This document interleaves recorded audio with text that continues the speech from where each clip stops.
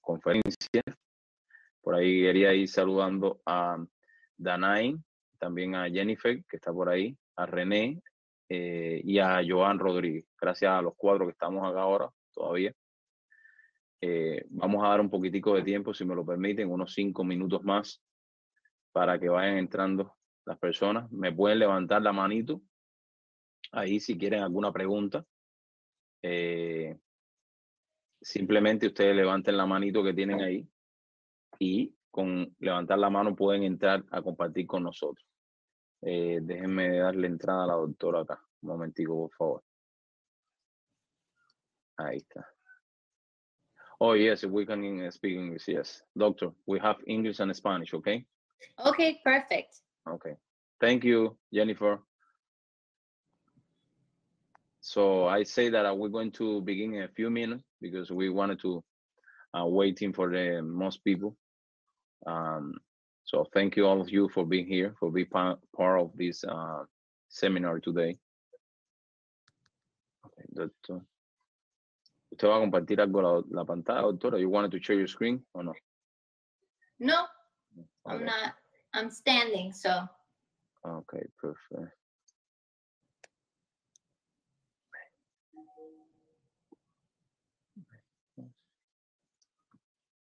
Okay. Okay. Let me see.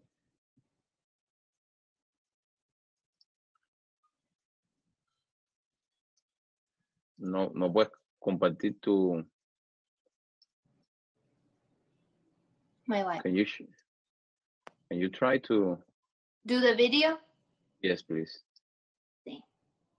No, it says I cannot start because the host has disabled. Okay, can you try now, please? Sorry for that. Okay. Perfect. ¿Me ve? Okay. Yes, of course. Do you Okay. see me also? Yes. Okay. So so I don't know if you wanted to wait in a little more for the people, or we have 4 people We can start. right here. Okay. So thank you so much, doctor, for being here with us today. I think for us it's very important. Gracias, doctora, por estar acá con nosotros en esta tarde. Y I wanted to say thank you to Danny, that he is in the phone, Jennifer Roster, Rene Mayet, and Joan Rodriguez. We're going to try to do this English and Spanish because we have some attendees that speak only English and some attendees that speak only Spanish. If you have any question, you can raise your hand or write in the chat like Jennifer do. So, or we can put you also in audio. You can ask the question. Okay. Okay, perfect. All right, good. So whatever works, I can do English and Spanish. Lo podemos hacer inglés y español al mismo tiempo. No sé si quieres comenzar o quieres que yo comience, Dariel. No, doctor, for me it's a pleasure to be here with you today. I think this topic is very important for our community. I think este mensaje que vamos a dar hoy es sumamente importante para nuestra comunidad y sobre todas las cosas, como yo hablaba con uno de ellos, ¿no? Hoy por hoy, emigración es uno de los tópicos más importantes. Sabemos que en los últimos días se iban a hacer algunos cambios que no están. Háblenos un poco al respecto. We're going to talk about a change that is supposed to was a couple days back, but something happened that is a stop that change right now. Okay, so muchísimas gracias para todos los que están conectados y por favor pongan sus preguntas en el chat que Dariel la va a estar revisando y haciendo las preguntas. So if you have any questions, first of all, thank you for being here. If you have any questions, put them in the chat, okay? So we can answer them as we go. Pero súper importante, y no quiero perder tiempo en mencionar esto porque lo estuvimos hablando en tu programa, Dariel, semana por semana, que las tarifas de inmigración iban a aumentar el día 2 de octubre. Gracias a Dios y por el momento eso fue cancelado. Inmigración tomaron un paso para que esa decisión fuera efectiva. Entonces los gastos de inmigración por el momento no han subido. So very important. We've talked about this in the last few shows for weeks, I think for months actually, in Dariel's show, that the immigration fees would increase starting October 2nd, but thank God those fees the increase has been postponed as of today.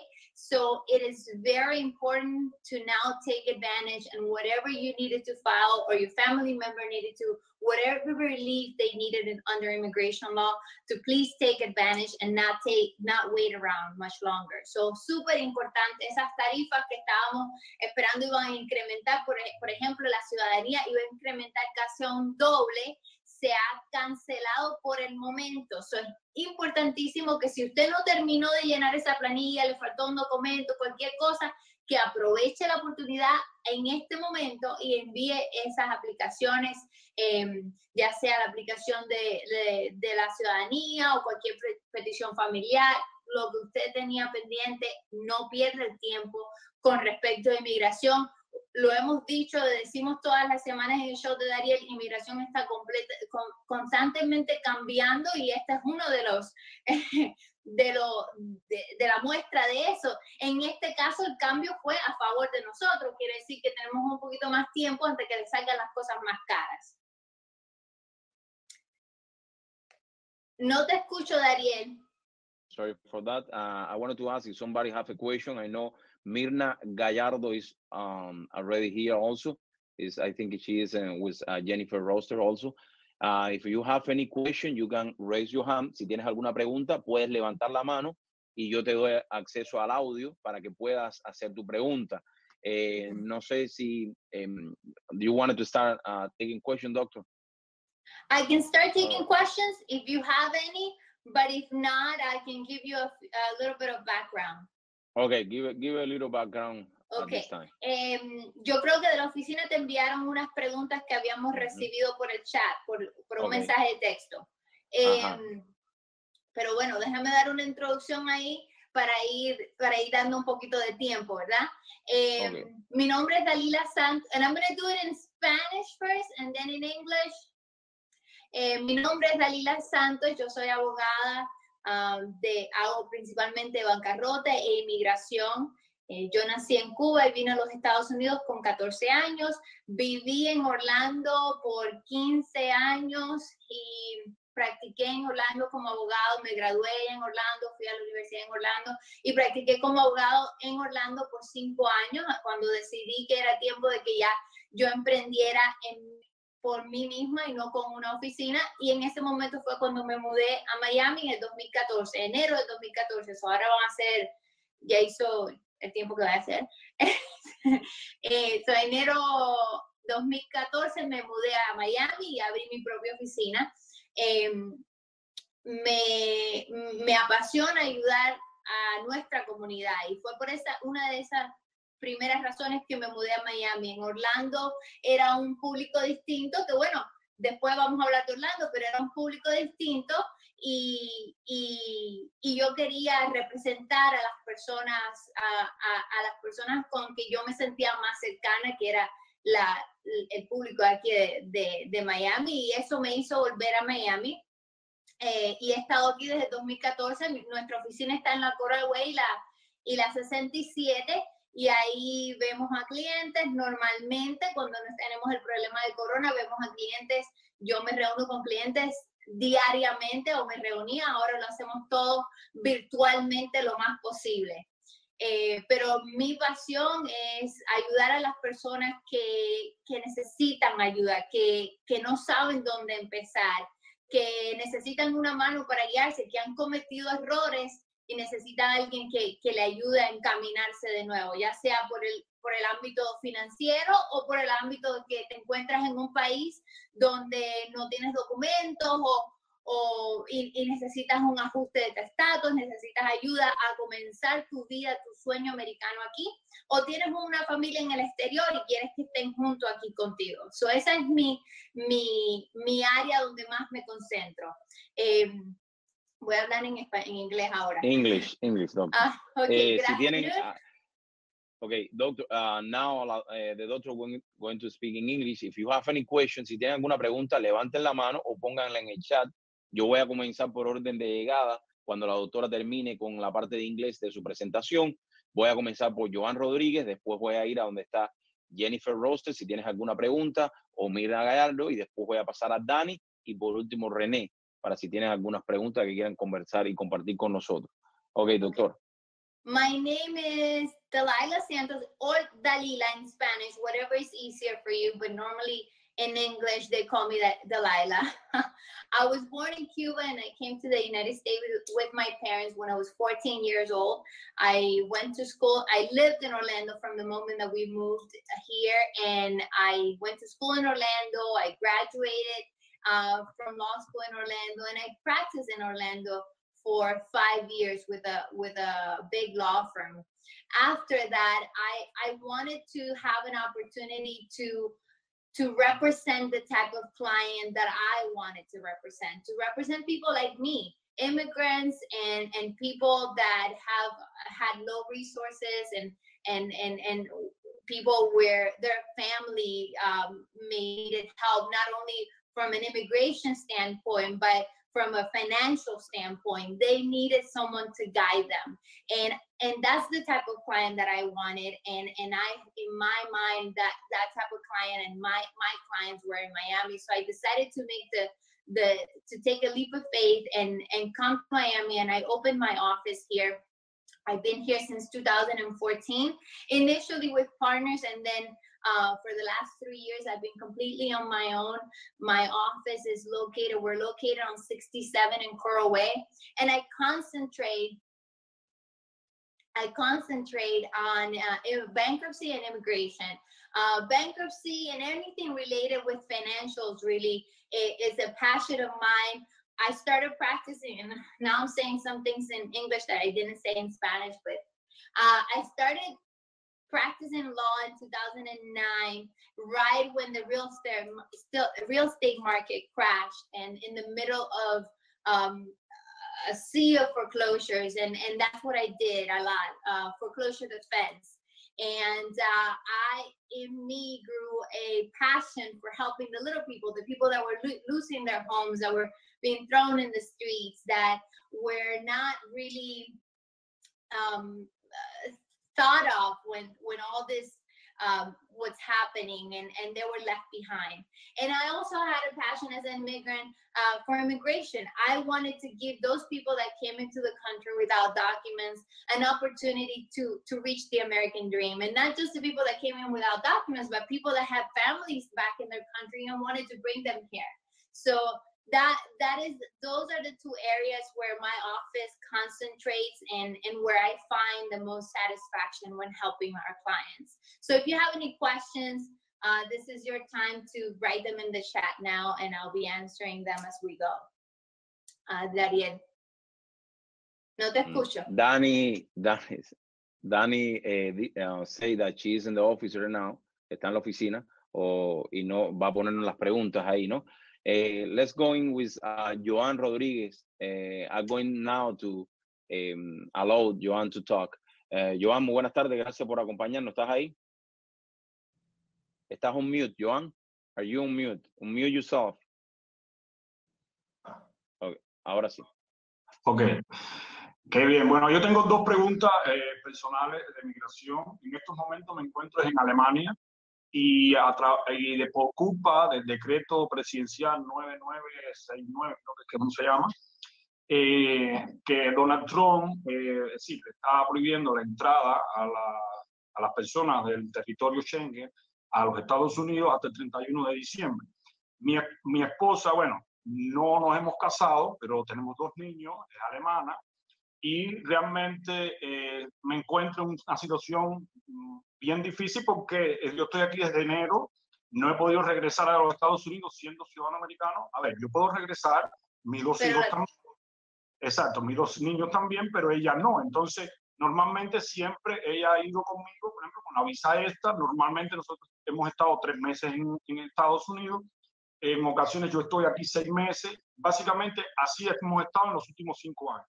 Claro. Pero entonces, bajo esta circunstancia, ¿qué usted me recomienda? ¿Qué debo de hacer? Yo entiendo de que no nos hemos casado legalmente, pero iniciar, por ejemplo, un proceso de visa fiancé no me conviene, primero porque tenemos los 2 niños chiquitos y sería yo entonces dejarla aquí por un tiempo sola y sería, es decir, algo muy difícil para nosotros porque ella con 2 niños solos aquí en Alemania y es casi, sí, muy difícil para nosotros. Sí, ¿qué me aconseja? Sí. Es difícil y muchos como ustedes están en esa situación, muchas familias están en esa situación. Lo bueno es que tiene opciones, pero le va a tocar esperar un poco. El consulado no va a estar recibiendo ninguna, o va a estar recibiendo las aplicaciones, pero no se van a estar haciendo ninguna entrevista, ningún trámite, ni va a dejar la entrada a los Estados Unidos hasta después de diciembre 31 y esa fecha puede cambiar. El presidente dio el decreto hasta el 31 de diciembre, pero lo puede extender, aunque no creo que ese sea el caso. No pensamos que esas fechas se va a extender, pero muchos otros deadlines que se habían puesto en lugar para el problema del coronavirus se han extendido, desde el sector financiero hasta el sector de inmigración. Así que por el momento, esa aplicación suya, ya sea una visa fianza, que no creo, o la petición familiar, estoy viendo el mensaje, o la petición familiar va a demorarse y hasta diciembre 31 mínimo, el consulado no va a estar revisando esas peticiones. Sí les aconsejo a usted y a cualquier otra persona que ya envíen esas peticiones, pero desafortunadamente no se puede hacer, no va a poder ella venir por el momento, de una forma u otra. Joan, unmute yourself. La próxima pregunta que tú tenías, Joan. A ver, Joan. Unmute yourself, que no se te escucha. ¿Me escucha ahora? Ahora, perfecto, dale. Quiero comentar un poco más sobre mi caso, ¿no? Básicamente, usted dice que mande la aplicación, pero mando la aplicación, por ejemplo, ¿a qué visa? Porque yo no sé, es decir, yo estaba buscando en el internet, está la visa fiancé, no me conviene, porque es mucho tiempo, es decir, ¿a qué visa debería yo aplicar? Joan, yo lo que te recomendaría es que llames a la oficina para nosotros formular una estrategia, porque sí tienes opciones, pero hay que tener una estrategia que les va a beneficiar a ustedes y tratar de traerla a ella lo más posible, claro, de una forma u otra. Esa es mi recomendación en tu caso específico, porque no me quiero estamos en público con otras personas y no quiero sentarme a darte específico qué es lo que debes hacer y no hacer. Pero entonces sí te invito a llamar a la oficina, creo que ya tienes el número ahí en el website, 305-417-4111, para entonces nosotros sentarnos y ver qué estrategia específicamente te va a servir a ti en este caso. Tengo algunas ideas, pero yo creo que es mejor conversar. Personalmente. No personalmente, pero claro, yo sé que estás allá, pero virtualmente. Bueno, algo bien específico para ti, porque recuerda, cuando hablas con un abogado, y esto lo debíamos haber mencionado al principio, cuando uno viene a una oficina de abogado o habla con un abogado para una consulta, esa conversación es completamente confidencial. Quiere decir que yo por ley no la puedo discutir con nadie más y lo que se hable ahí entre nosotros, entre la persona pidiendo el servicio y el abogado, es completamente confidencial. Bajo ley no lo puedo divulgar. Pero cuando estamos hablando así en un lugar como ahora, que es un público donde hay otras personas, ese privilegio que tienes cuando estás hablando solamente conmigo se elimina. Entonces, claro, lo que hablamos ya no es confidencial y quien escuche se pueden utilizar de la forma que lo pueden utilizar. Eso es muy importante. Quizás debían mencionado esto al principio, pero me alegro que esta sea la primera pregunta. Por eso te doy una información general, pero te invito a que llames a la oficina para que nosotros podamos hablar una estrategia mejor en tu caso y más específica y exactamente lo que puedas hacer. ¿Me entiendes? Sí, ok, bueno, muchas gracias. La otra pregunta es que debido a este tiempo que llevo aquí, obviamente, he conocido muchos cubanos en el área en que me encuentro en Alemania. Entonces, bueno, como Darien me habló de esta comunicación que iba a haber hoy, pues hay un cubano aquí y él me dijo que hiciera la pregunta por él. Hace unos años atrás, él fue a Miami, él es ciudadano alemán, pero también es ciudadano cubano. Entonces, estando allá en la playa, entre los amigos y tal, pues decidió quedarse. Entonces, no sé a qué programa se habrá aplicado, me imagino que a lo de, sí, pie seco, pie mojado, no lo sé. Pero le dieron hasta la residencia o el permiso de trabajo, no sé bien ahora. Okay. Pero le dieron el permiso de trabajo. ¿Qué pasó? Que estando en Alemania, en Miami, en ese tiempo, habrán pasado unos 6 meses, otro familiar de aquí de Alemania se enfermó con cáncer y él vino para acá. Y obviamente tenía el derecho de venir porque tenía el pasaporte alemán. Pero a la hora de regresarse a Miami, pues no lo dejaron montar al avión. De hecho, fue al consulado y le negaron la visa por 5 años, le dijeron. Pero ahora él no sabía si, es decir, qué pudiera hacer él. Esa es la pregunta. Ok, ¿él obtuvo la residencia o no? Yo creo que el permiso de trabajo, no especifiqué bien con eso él, pero yo creo que fue el permiso de trabajo. Bueno, es importante saber qué estatus tenía él cuando, por ejemplo, si tenía la residencia y fue a Alemania, sacó un pasaje, fue a Alemania, ¿cuánto tiempo estuvo en Alemania? Realmente estaría, no sé, creo que el proceso de la quimioterapia y todo fue unos 3 meses, pero él voló con el pasaporte alemán. A la hora de él ingresar, obviamente se le venció la visa esta, a él hacer la aplicación por el internet, se la negaron. Y entonces se presentó en el consulado y se lo negaron también. Sí, bueno, es difícil darle una respuesta sin tener información. ¿Cómo él obtuvo, basado en qué obtuvo el permiso de trabajo? No es recomendable cuando tienes un proceso de inmigración aquí, dejarlo a la mitad y salir del país, porque entonces cuando tú regresas, recuerda que al principio me dijiste que él vino y se quedó más del tiempo que él estaba, tenía derecho a estar aquí. So, una vez que él se queda, depende cuánto tiempo él se queda, él tiene de más, después de su visa se vence o esta se vence, él le van a poner un bar, un castigo y no va a poder entrar ya sea por 1 año o hasta 10 años. So, depende cuánto tiempo él se quedó aquí de más y entonces qué proceso se acogió para obtener ese permiso de trabajo. Si el señor no está ahí, son muchas preguntas y no le puedo dar una respuesta, pero que me llame a la oficina para ver si de alguna forma se puede o revivir ese proceso que tenía pendiente o buscar otra opción para que él pueda seguir el proceso que había comenzado o quizás lo tenga que comenzar de nuevo. Si tenía la residencia y la perdió porque estuvo mucho tiempo afuera, tiene que buscar otra forma de otra cualificación para la residencia. Si salió y tenía un proceso pendiente y no lo terminó, probablemente lo perdió y ahora tiene un castigo de no entrar, ya depende, puede ser 3 años, puede ser 10 años, depende cuánto tiempo estuvo aquí sin documentos. So, le invito a esa persona, a tu amigo, que nos llame, dile que viene de tu parte, el 305-417-4111. Gracias, Joan. Muchas gracias también. De nada. Bueno, el número de teléfono de la doctora es 305-417-4111. The phone number that you can reach the doctor in the office is 305-417-4111. The email address is receptionist@santoslawpa.com. The information is over there. La información está aquí.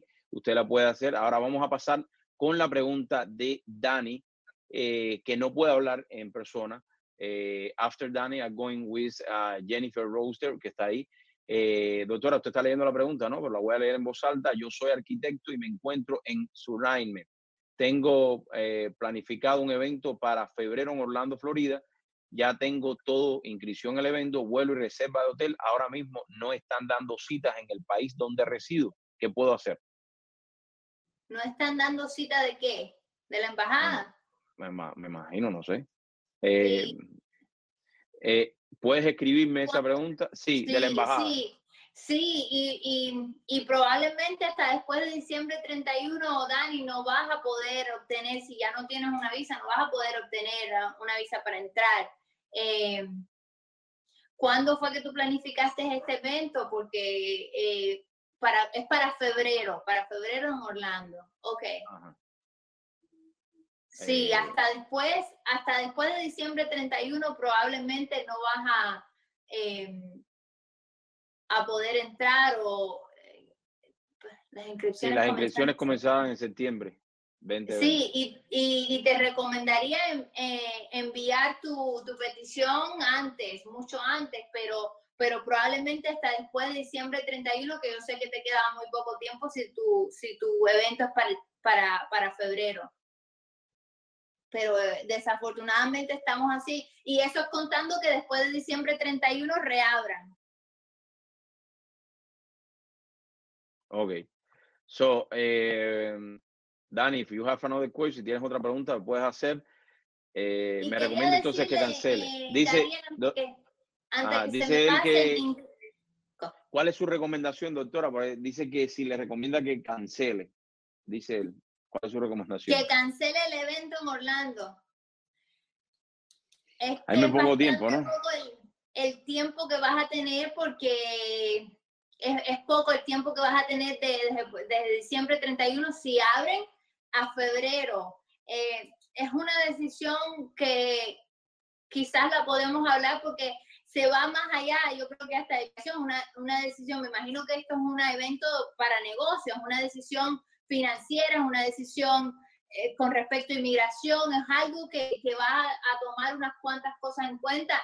Yo estoy disponible para hablar contigo, a ver qué opciones serían mejor y cuál es mi opinión en tu caso específico, porque está difícil, y aunque en diciembre 31 reabran, depende cuándo, en febrero, quizás a final de febrero tu evento, pero es un poco el tiempo corto. Yeah. Doctor, the time is not. Jennifer Rose to say, you don't have any question. Thank you for the information. Thank you, Jennifer, let for me being say part. it in English. Déjame Okay. decirle en inglés lo de la confidencialidad. Okay. So I should have started with this at the beginning, but it was brought up in one of the questions. So that you know, everything that you speak with an attorney is confidential. And one of the reasons is so that you feel comfortable disclosing all the information, so that an attorney can give you a correct legal advice. And that confidentiality privilege applies when we are in the office, or when we're talking together privately. That confidentiality privilege does not apply to this forum because it's open to other people. So I can give you general information and I can answer some of your general questions, but sometimes, like I told one of the persons before, I gave him some general information, but then to get into a specific strategy of what he should do or not do, I recommend you call the office so that we talk privately, and that you are secure that all the information that you give me will be kept private under that confidentiality privilege that we get as attorneys when you come see us. Because over here, everyone else is listening. Your information will not be kept confidential. So I will give you as much information as I can. If I think that we need to talk more private, I will invite you to the office to call or to come in person and talk further.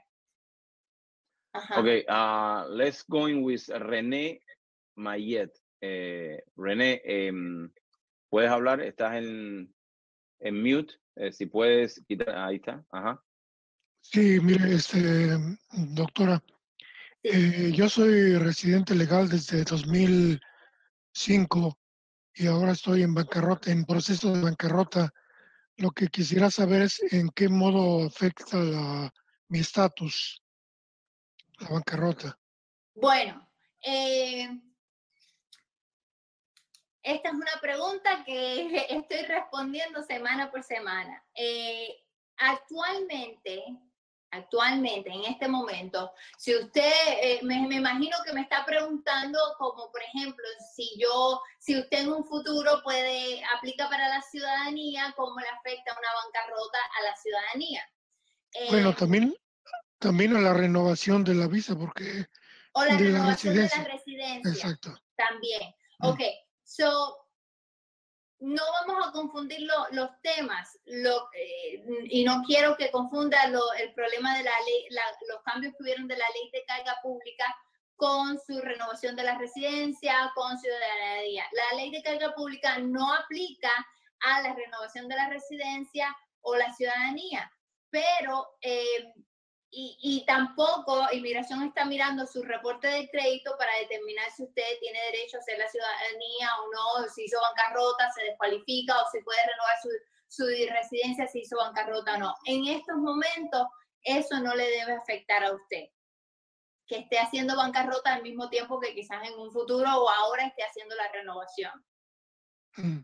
No es recomendable, y esto es un consejo a mis clientes, yo les recomiendo que si estamos pensando en bancarrota, pero también estoy pensando en la ciudadanía, hacer la ciudadanía lo antes posible por muchas razones, o la renovación de la residencia por muchas razones lo antes posible y después hacer la bancarrota si eso es posible. Hay veces que no es posible, hay veces que tengo un cliente que lo están demandando en la corte, que lo están embargando su salario, pero al mismo tiempo estamos haciendo la ciudadanía. Pues hay que poner una bancarrota para parar ese embargo o para parar lo que esté pasando en la corte.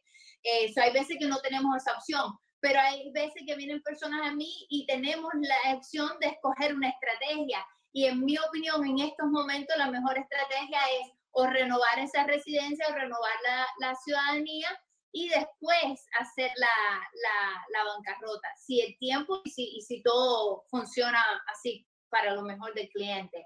¿Por qué? Porque en mi opinión, en la opinión de muchos abogados que estamos haciendo Inmigración se está moviendo a revisar más el reporte de crédito. Eso es bajo la ley de carga pública, donde estamos haciendo peticiones familiares y eso, están revisando el reporte de crédito, ese tipo de cosas. Sería mejor que usted renueve la residencia o ya termine de hacer la ciudadanía antes de hacer ese progreso de bancarrota. Pero si ya está en los dos, pues ya tiene que seguir adelante. Está bien, gracias. De nada. Dariel, A René, ¿alguna otra pregunta, por favor? Perdónenme. No, sería nada más eso. Ok, gracias. René, por tu pregunta. Recuerden que para más información ustedes pueden comunicarse directamente con la oficina de la doctora Dalila Santos y el número de teléfono es 305-417-4111 o santoslawpa.com. Doctora, ¿qué le parece si pasamos un poco más también a este tema que René precisamente comenzó a hablar y es el tema de bancarrotas? ¿Cómo puede afectar las bancarrotas? ¿Cómo puede afectar todo esto si no llevamos un proceso, digamos, correctamente? Bueno, tenemos unas preguntas que enviaron. Si puedes chequear. Okay. Sí, aquí las tengo, ya me llegaron. Ya. Acabo de recibir una demanda de la corte y estamos ya en el tema de bancarrota. Después vamos a volver a pasar al tema de migración, pero si ustedes tienen alguna pregunta, lo pueden hacer en el chat y con mucho gusto entran y comparten con nosotros, ¿no? Acabo de recibir una demanda de la corte. ¿Qué hago en el caso de bancarrota? Bueno, no necesariamente tienen que hacer bancarrota. Vamos a hablar de casos financieros. Si acabo de recibir una demanda, me imagino que es por una deuda que ha dejado de pagar. Muy importante, una vez que usted recibe una demanda legal, tiene un tiempo límite para responder o para comparecer a la corte. Y si usted no cumple con ese tiempo límite, pues eso puede resultar en una orden de embargo en su contra o puede resultar en una orden de embargo o de su casa o de su dinero de trabajo o de sus cuentas de banco. Eso es súper importante, número uno. No puede ignorar esa citación o esa demanda de la corte. Número dos, debe contactarse o con mi oficina o con un profesional, con un abogado. Yo le invito a contactar a mi oficina para que le dé consejo. Pero número tres, esa fecha que le da la corte, si usted pierde esa fecha por una razón u otra, por ejemplo, se enfermó con el problema del coronavirus, no entendió. Si ya la fecha se le pasó y usted no sabe cómo se le pasó, pero se le pasó la fecha, no todo está perdido, todavía se puede hacer algo al respecto. Eso es muy importante, una vez que usted reciba una notificación de una demanda legal, es tomar acción, informarse y educarse para que un abogado como yo le pueda guiar en este proceso. Y hay muchísimas opciones, pero va a depender en su caso. Y como usted no está aquí presente, no le puedo decir qué opción le va a aplicar exactamente, pero no necesariamente tiene que ser una bancarrota. La bancarrota, en mi opinión, debe ser utilizada estratégicamente y en últimos recursos. No todo el mundo debe estar haciendo bancarrota. pero hay muchas personas que sí lo deben estar haciendo y lo están ignorando y lo que están es creando más problemas para ustedes. Pero si yo le puedo dar una respuesta a usted, si recibe una acción legal es llamarme a la oficina de 305-417-4111 porque usted se tiene que defender para evitar un embargo de salario. Muchísimas gracias, doctora. Recuerdo, amigos, que si tiene alguna pregunta, no sé si deberíamos hacerlo en inglés también. Of course, doctor. Of course. So the question was, acabo de the person recibir. received the lawsuit, what should they do? Number one, that lawsuit has a deadline. So it's very, very important that you talk to an attorney.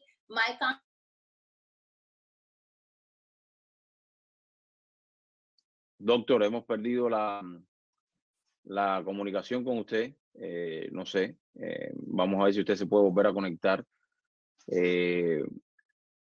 Vamos a ver que la doctora se me ha quedado un poquito frisada. Vamos a ver. Bueno, amigos, aquí estamos compartiendo con la doctora Dalila Santos. Se ha quedado un poco frisada en este momento. Se fue. Ya entrará con nosotros, doctora. Ahí están. No ya sé le estaban pasó. llamando. No me la llamen al celular. Llámenmela directamente. Don't call to her cell phone number. I've been receiving WhatsApp messages, but I need you guys to get in the webinar. Okay. Perfect. Pero bueno, what I was saying is make sure you contact our office because bankruptcy could be an option, but bankruptcy is not the only option, and bankruptcy should be used as a last resource. Very helpful in many circumstances, but not necessarily the option every time. So be sure to inform yourself. Okay, let's go into the next question that we have por aquí. Debo muchas deudas y por COVID me sacaron del trabajo. ¿Qué puedo hacer si no tengo dinero para pagar? Depende. Muchas deudas para mí puede ser un número y para usted puede ser otro número. Número uno, espero que usted haya escuchado nuestros consejos durante todos estos meses que debe contactarse con las compañías de crédito a las que le deben dinero. Muchas de estas compañías ofrecieron y todavía están ofreciendo remedios para ayudarlo para pasar este tiempo hasta que usted pueda volver a trabajar. Muchos lugares, muchos prestamistas de las hipotecas estaban dando. Yo tengo clientes que recibieron 12 meses sin tener que pagar su mortgage por la situación, porque fueron afectados por el coronavirus. Lo mismo con los acreedores de los carros y hasta las tarjetas de crédito dieron y están dando muchísimas opciones para ayudarlos a ustedes que no pueden pagar en este momento. Número uno, les invito a contactarse con esas compañías a las que ya no puede pagar o ha dejado de pagar a ver qué opciones le ofrecen. Si eso ya ese tiempo pasó, llevan meses sin pagar, lo están volviendo loco las compañías de crédito llamándolos sin parar, entonces sí es un momento de que usted quizás tome un poco más de acción. Si está recibiendo cartas amenazando con procesos de legales, procesos legales, es importante hablar con mi oficina. Salud, Dariel. Es importante hablar con la oficina. Gracias, para doctora. entonces estudiar a ver cuál es su mejor opción, ¿ok? En estos momentos. Muchas veces cuando hablamos así, tengo muchas deudas, no puedo pagar, no sé qué hacer, estoy sin trabajo, nos viene a la mente la bancarrota, pero como siempre he dicho en el programa de Dariel, número uno, la bancarrota tiene que cualificar. Y número dos, le tiene que convenir. No es un proceso tan simple como parece, así que es importante de que usted tome la oportunidad, llame a la oficina al 305-417-4111 y me están mandando mensajes por WhatsApp y tome la oportunidad y entonces yo le puedo guiar, pero muchas veces cuando yo escucho a las personas me digo, tengo muchas deudas, me sacaron del trabajo por el corona o por cualquier otro, bancarrota es una opción, pero tenemos que sentarnos a estudiar esa opción, a ver si es la mejor que le conviene a usted. Doctora, vamos a pasar a 2 preguntas más de bancarrota y nos vamos ya con las preguntas de migración. Si ustedes quieren alguna pregunta que les viene a la mente en este momento, lo pueden hacer. Por aquí tenemos varias personas que están conectadas. Con mucho gusto pueden escribirle en el chat o entrar con nosotros. Bueno, le saqué un carro a mi hijo y por corona ahora no puedo pagar. ¿Qué podemos hacer? A ver, doctor. Ok. Usted le prestó su crédito a su hijo para sacar un carro y ahora el hijo no puede pagar. Muy importante. Wow. Yo me imagino que en algún momento esa compañía de carro va a recoger su carro o usted va a llamar y van a venir a recoger el carro. Lo que pasa a veces es que la gente dice, bueno, yo llamé y ya me lo vieron a recoger y ya ellos me dijeron que no me preocupe. Sí se tiene que preocupar. Porque una vez que ustedes le recogen ese carro, lo que la compañía de crédito va a hacer es coger ese carro, venderlo en una subasta y vamos a decir que usted veía en ese carro, su hijo debía $20,000 y lo vendieron por, no sé, $15,000 en la subasta. Queda todavía un balance en su deuda de $5,000 y esa compañía de crédito le va a cobrar esos $5,000 a pesar de que ya le quitaron el carro. Y para cobrar esos $5,000 hasta lo demandan en la corte. Eso es muy importante de que usted no solo inmediatamente, si no lo han hecho ya, llame a la compañía para que recojan ese carro, porque mientras más usted utilice ese carro, más tiempo pase, por menos lo pueden vender en la subasta y más le van a cobrar a ustedes, a pesar de que no tienen el carro. Eso es importante, llamar a la compañía de crédito y entregar este carro formalmente para limitar su responsabilidad con respecto a ese carro. Ahora, no la va a eliminar, pero la puede limitar. No va a seguir incrementando esta deuda. Eso es muy importante, llamar a la compañía de crédito para que recoja el carro. Y número 2, atender a una consulta gratis con nosotros, porque esto puede comenzar por una simple negociación de esa deuda y ahí se acabó. O puede hasta culminar en un...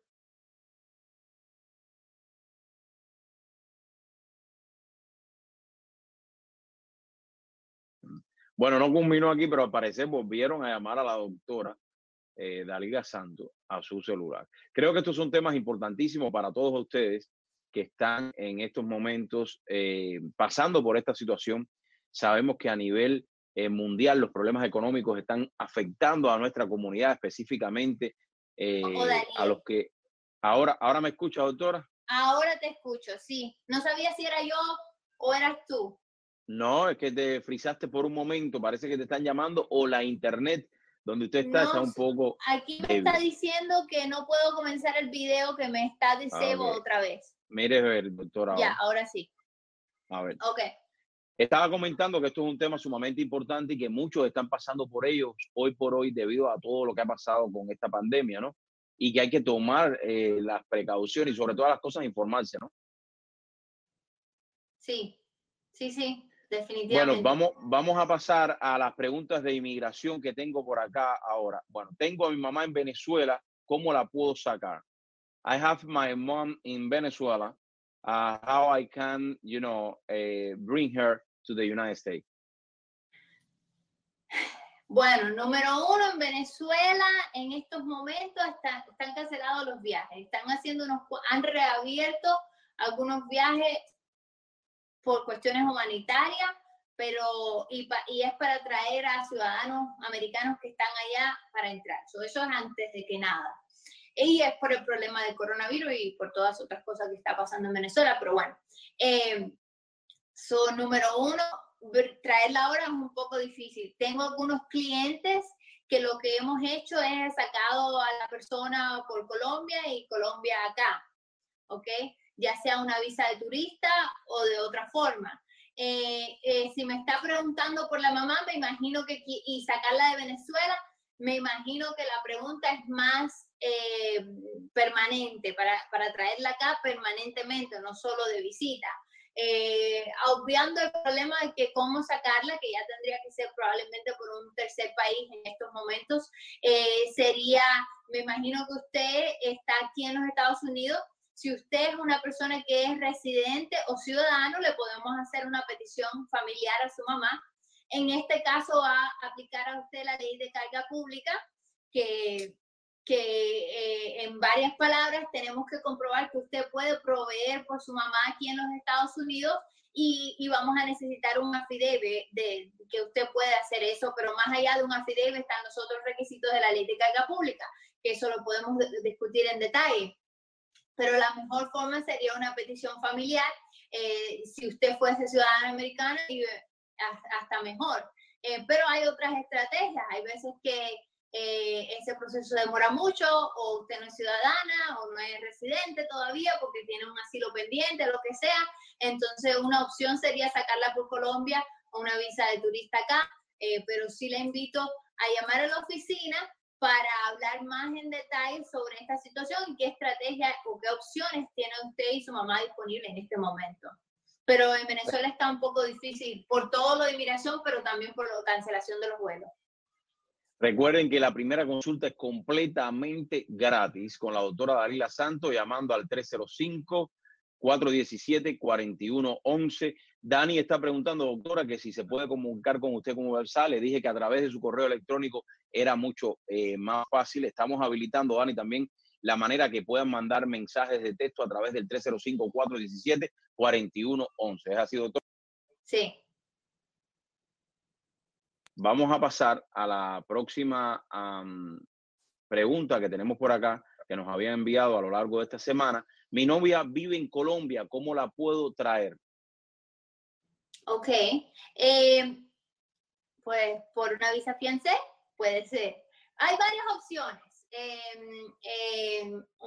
No sabemos si la novia tiene visa turista, pero una visa turista es una opción. No sé si está en la escuela. Que no hablé sobre eso, sobre la pregunta anterior. Hay otras opciones también, pero me imagino que la mamá no está en la escuela. No sé qué edad tiene la mamá y las personas involucradas, pero bueno, pero puede ser una visa estudiante. Pero bueno, cuando me hablan de mi novia, yo inmediatamente hablo de la visa fiancé y hablo del matrimonio y ya no es novia, ya nos vamos a casar. Pero todo poco a poco. Hay otras opciones aparte de todo eso. Está la visa de estudiante, la visa inversionista, depende de qué es lo que hace tu novia allá en Colombia. Aunque esas están en hold por el problema de corona. Está también hay muchísimas opciones, pero te voy a hablar de la que más me parece basada en tu pregunta. Sería una visa fiancé. Tienes que ser tú ciudadano americano. No sé si eres ciudadano americano o no, pero si eres ciudadano americano puedes hacer una visa fiancé. Uno de los requisitos es que se hayan conocido en persona. No sé si se han conocido en persona o esto ha sido un amor en el tiempo de corona, que es todo virtual, como hemos hablado anteriormente en el programa de Daniel. Y la otra opción sería hacer una petición familiar si se llegaran a casar. Pero tu novia, para traerla, tiene muchísimas opciones que quizás se estén retrasando un poco por el problema de corona. Así que es importante, si se quieren ver pronto, si quieren comenzar una vida juntos, asesorarse lo antes posible. Llame a la oficina al 305-417-4111 porque tenemos muchísimas opciones para traerla. Doctora, vamos a pasar a la próxima pregunta y un poquito ya ir resumiendo. Nos quedan aproximadamente unos 3 minutos y queremos agradecerles a todos los que se han ido conectando. Les quiero recordar de que esto lo vamos a poner en la página también de la doctora. Lo estaremos transmitiendo en nuestras plataformas para todo aquel que tenga una pregunta lo pueda hacer y pueda entrar con nosotros en el próximo seminario que lo estaremos haciendo en aproximadamente 2 semanas. Ya lo hablaremos, no hemos podido llegar al acuerdo de la fecha, pero estaremos diciéndolo. Mi esposo entró con una visa de turismo hace 5 años y se quedó. ¿Qué podemos hacer? Hay muchísimas opciones para poder ayudar a tu esposo en este momento. Quizás no muchísimas, pero hay definitivamente opciones para ayudar a tu esposo en este momento a ajustar a su estatus aquí en los Estados Unidos sin tener que salir, ¿ok? Esa sería la meta número 1, ajustar el estatus aquí sin tener que salir del país, obtener la residencia. Y va a depender en tu situación. Depende si eres residente, si eres ciudadano. Si fuera ciudadano o ciudadana, no sé de quién estamos hablando, pero si uno de la pareja es ciudadano o residente, se le puede hacer una petición familiar a la otra, al esposo o la esposa, y se puede ajustar el estatus aquí en los Estados Unidos sin tener que salir fuera del país. Así que definitivamente tiene opciones tu esposo para ajustar su estatus, para obtener, cuando digo ajustar el estatus, es obtener sus papeles, obtener el permiso de trabajo, obtener la residencia y luego la ciudadanía sin tener que salir del país. Es súper importante que llame a la oficina porque, como hemos hablado, como empezamos al principio, todo en inmigración está cambiando constantemente. Eso es súper importante que si tiene la oportunidad ahora, si su esposo cualifica para algo que me parece en lo poco que usted mandó, que probablemente cualifique para ajustar su estatus y obtener la residencia aquí sin salir del país, que tome acción ahora y no espere. Doctora, vamos a pasar a la última pregunta y si ustedes tienen, alguno de los que están conectados tiene alguna pregunta, recuerden que lo pueden hacer, levanten la mano o pónganla ahí en el chat. Estoy casada o casado con un ciudadano americano, pero nos separamos. ¿Puedo aplicar para la ciudadanía? Interesante pregunta. Depende. Depende de cuánto, casi toda la pregunta, depende. Es que a veces es mejor que las personas se conecten y hacen la pregunta en vivo porque yo entonces les puedo preguntar para darle una respuesta más cercana, ¿me entiendes? Recuerde que las personas tienen miedo escénico y a veces les gusta enviar las preguntas. Claro, no. Y bueno, y entonces llame a la oficina y hacemos esto mejor en persona o por teléfono o en privado. Pero depende. Si tienes la residencia, cuando te casas con un ciudadano americano y recibes la residencia a través de ese matrimonio, a los 3 años te puedes aplicar para la ciudadanía, a los 3 años de tener la residencia, siempre y cuando todavía estés casado con ese ciudadano americano. Y hay algunas excepciones, pero esa es la regla general. Entonces, si están separados, me da la impresión de que ya no, basado en tu pregunta, de que no están juntos, se están separando o algo así. Y si ese es el caso, entonces te tocaría probablemente esperar a los 5 años para aplicar para tu ciudadanía, pero hay unas formas de quizás todavía cualificarte en esos 3 años. Es importante que nos contactes para yo hacerte unas cuantas preguntas más y a ver exactamente cuándo puedes hacer la ciudadanía. Pero si ya tienes la residencia, ese matrimonio fue válido, si todavía están casados, a los 3 años puedes hacer la ciudadanía basado en eso. Si están ya separados o divorciados y ya la tienes por 5 años, entonces que puedes hacer la ciudadanía en ese momento y te recomiendo hacerla lo antes posible. Doctora, vamos a ir un poquito, yo sé que su tiempo es muy corto y habíamos cogido 1 hora para poder estar compartiendo con la comunidad. Quiero agradecerle a todos los que se han conectado, los que no pudieron hacer las preguntas ahora, lo pueden hacer a través del 305-417-4111, ahí pueden enviar todas las preguntas también, o llamar para la primera consulta, es completamente gratis, o recepción@santoslaw.com. Doctora, un resumen, ¿por qué es tan importante? Why is too important to have all our immigration paper correctly? Bueno, es súper importante tomar acción con respecto a su situación, a su estatus legal en los Estados Unidos. Por usted y por su familia es importante. Si usted cualifica para algo, tome acción en estos momentos y no espere, porque las leyes de inmigración siempre están cambiando y no es para abrir más las puertas, sino para cerrarlas. Si su sueño es el sueño americano, y tome acción ahora, no espere mañana o el mes que viene cuando reciba más dinero o lo que sea. Tome acción ahora para aplicar para cualquier beneficio al que usted cualifica. Si aplica para hacer la ciudadanía, hágase ciudadano, por muchísimas razones que hemos hablado por meses ya, pero hágase ciudadano, no espere otro momento. Y si tiene un familiar en otro país, aunque las embajadas estén cerradas, aunque los vuelos estén cancelados, es importante comenzar el proceso ahora, porque si usted espera a diciembre 31, que se abra la embajada, que le vuelvan a abrir